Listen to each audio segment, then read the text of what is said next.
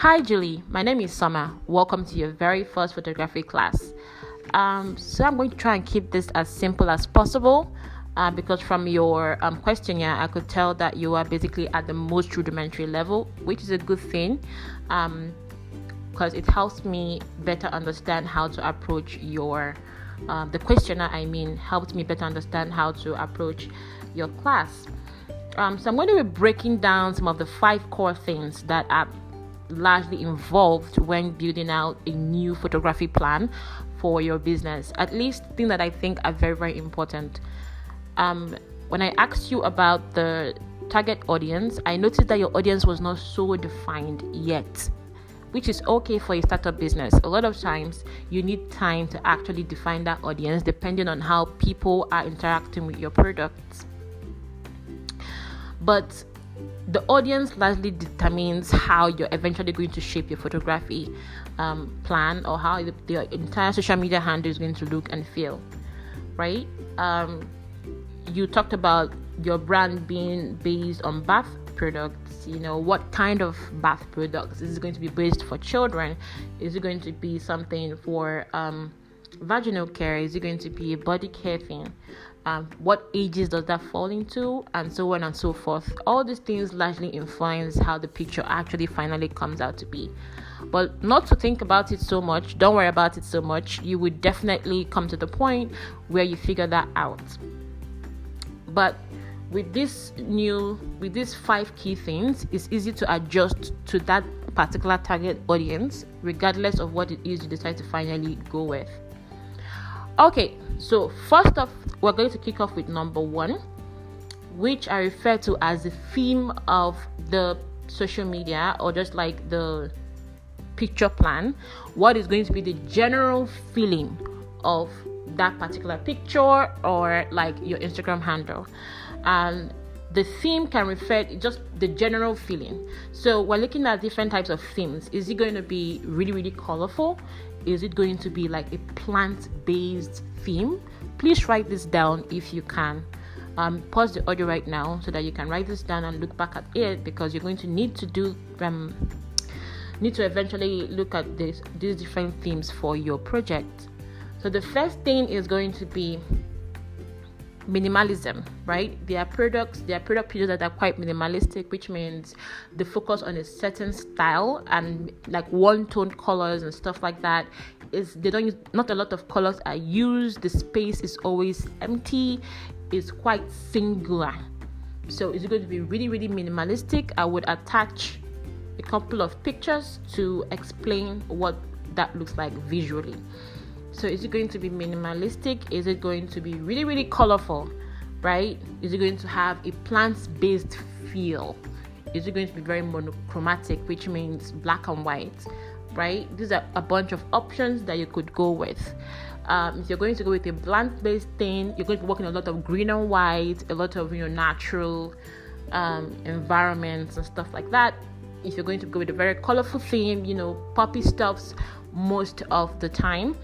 And then you have the monochrome. Monochrome is not just black and white though. It could be like red and white, green and white, just referring to when 2 colors are mostly used in creating the general theme of the page of your social media, of the picture. So it really doesn't matter what the color is. As long as there are 2 colors in play, it classifies as monochrome.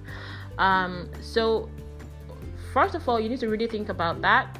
As you try out different photography patterns, you're going to eventually come up with different ideals on what you would like your brand to look like, right? So that is the first thing that comes into the picture, is the general theme. Now, the second thing, which honestly is very, very important, very, very important, lightning, right? Now, there are 2 types of lights that I mainly use in my photography pattern, and that is natural light and synthetic light.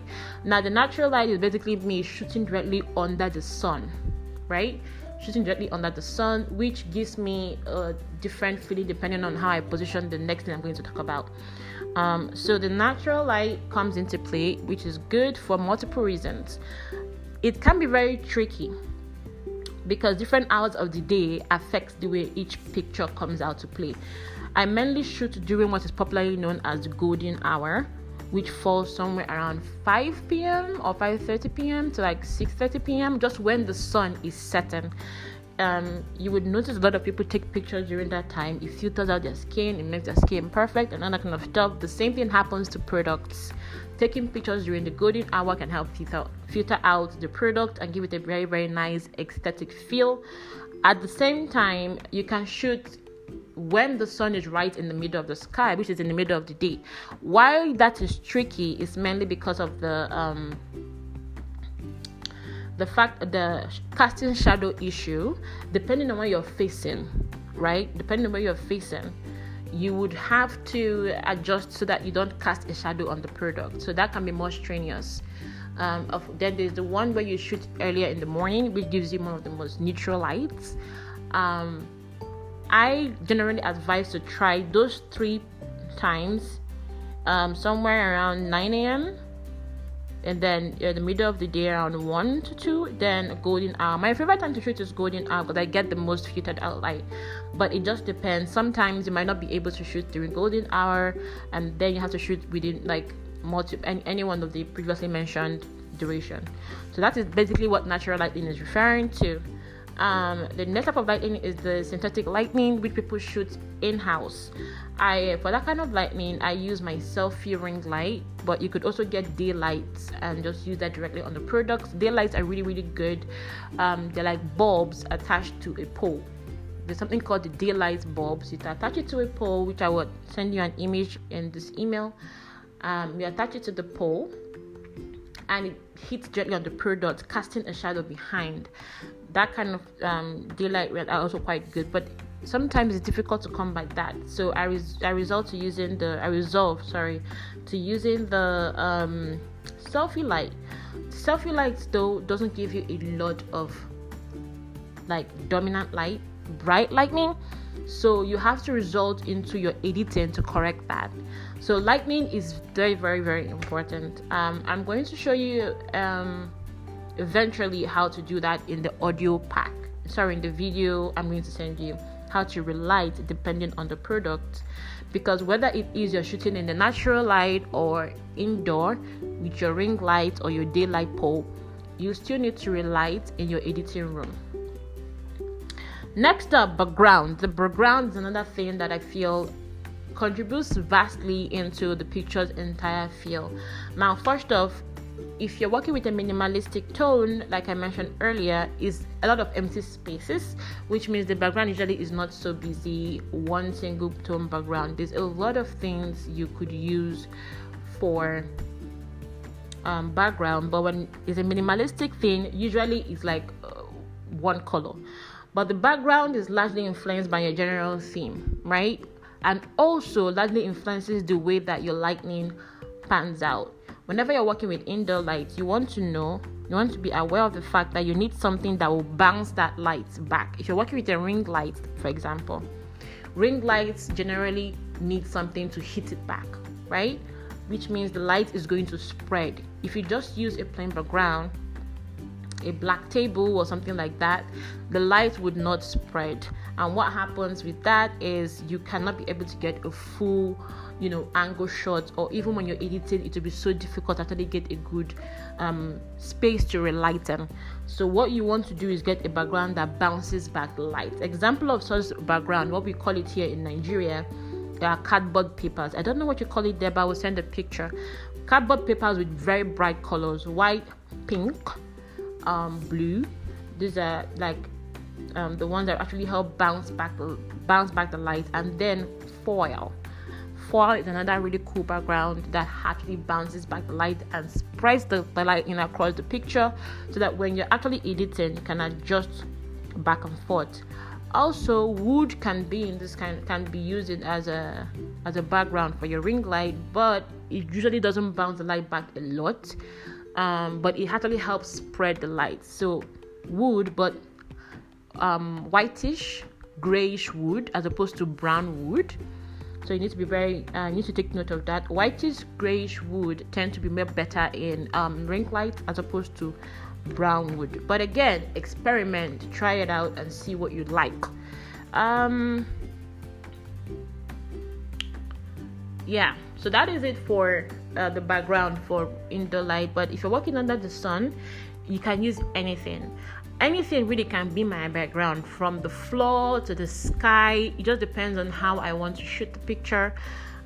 Mirrors as well are one of my recently discovered favorite things to do. But for you to shoot with a mirror, that can only really be done, I think you would get the best quality directly under the sky, number one. And number two, the product has to be transparent, fully transparent, to actually shoot with a video. The product has to be fully transparent to actually shoot under the sun, because you want to get that glowing effect. So I would recommend you use a mirror for products that are not completely transparent. To get the best aesthetic feel from mirrors, you want products that can directly absorb the sun, and we're talking about fully transparent bottles, right? So what have we pinpointed so far? We have our cardboard papers on the background.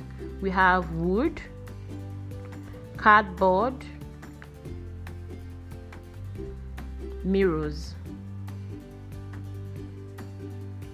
plants as well, but that's in the next one. So wood, cardboard, mirrors, and cloth. Now, the one under the cloth section, it really just depends on how you're, using the cloth. I'm going to send you guys a video of an example. Different kind of cloths. I don't recommend use any cloth that is prints, that has too many prints on it, except that's part of your theme. The reason being, when a background has too many prints on it, like with cloth, the product does not pop, right? At the end of the day, you want your background to be something that allows the product itself to pop. It's just like using, you don't want it to be too busy, right? You don't want your stuff to be too busy. You want the background to have a clear space, to allow your props to pop, to really, really boom. So you have your cloth. So I would advise you use things with prints on them. I rather advise that you go with silk, right? Silk, satin, aesthetically pleasing materials, materials that can easily absorb light. Plain white is certainly a good one. If you want to give it that feeling of like a product just rumpled up in a bed sheet or something, I'm going to send you images of what I mean by that. So satin, silk, plain cloths, they're the way to go. I would advise printed cloths, have multiple prints on them, because they tend to actually disturb or kind of remove the attention of the client from the product to the background, and you want client to be focused on what you're trying to show them. So also something to note. So this is a background that can be used on whether it's indoor lighting or directly under the sun. You can use them anyway, really. Next up is the props. The props is another really exciting thing, because props generally help the picture pop. They're exciting, and they could be anything, right? The biggest myth about props is that it has to be some big old, something like it's so out of now. Let me assume that you're making a watermelon-based backwash, right? Your prop could be the watermelon fruit itself. I'm going to show you attach images as well of what I mean by this. You could use fruits as your prop depending on the ingredient, right? You don't just want to go ahead and use any fruit that comes to mind, like, I'm making this product, no. Which is why I'm a huge fan of active ingredients based photography. What that means is, when I say we're making a skin soothing cream, I'm probably going to place things in the image that convey that message. So cucumber relaxing cream, you're probably going to see cucumbers in the picture. What's the name? 24K gold serum. I'm probably going to put some gold crumbles, or just, I don't know if you get what I'm trying to say. You have to, anything can be your props, really, right? From your hand to the active ingredient that you use in the product, to the product itself. There's some pictures where instead of getting something else to put as a prop and hang it around the picture, I'll actually just leave little droplets of the products around the background and place the product in the middle. I don't know if this makes sense. So props do not specifically have to be like something massive. They could just be tiny little things in the background for play. And they also do not need to be too close to the product in the image. You want them a little far away. So I'm going to take an image with a prop close and the prop far away to give you an idea of what I mean by this. You want something, a product, the props do not always have to be so close up, right? A little distance from the actual product is actually quite favorable for the product. So if you're using a plant, right, for your props, or if you're using a fruit, positioning it is so important. I don't recommend having them too close to the actual product. If the product is going to be in the middle of the picture, keep them, at least a couple of meters away from the actual product. A prop, things I've mentioned that could be prop, the active ingredient of the product, can be that the prop. If it's a fruit-based thing, whatever it is used as an active ingredient that can be translated to an actual ingredient that is edible, then yes, you can use it as a prop. You can actually use your product as well as a prop by leaving a few droplets or just pumping a little bit of that product into a clear space. That can be used as a prop. You can actually use plants as a prop, right? Greenery can be used as a prop. Teddy bears can be used as a prop, right? It just at the right amount. There is really nothing that you can't use as a prop, but at the right amount. You don't want to go overboard with props. You also do not want to go too little. Just give it space. Okay. Then finally, we have editing. Most of this particular one I'm going to show you guys in the video because that will be a whole lot more explanatory before I give you guys your projects. So you need to be able to call things that you need to note in editing. Relighting, right? Relighting is so important. Relighting is so important. I don't believe in having a perfect image. I do like to leave a little flaws here and there because they complete the picture. You don't want to over edit the picture. You want to make it look as relatable as possible. The things you can use in editing, I'm going to attach a list of things, apps, my favorite apps for editing, but I'm also going to point out the best ones, the ones I use frequently to edit pictures. Okay, so editing is very, very important, but my key policy with editing is that you don't overdo it so that it doesn't look fake, right? It still has a little bit of realness to it. It still feels nice. So now for your very first project, you're going to take a picture, which you're going to email back to me, hopefully.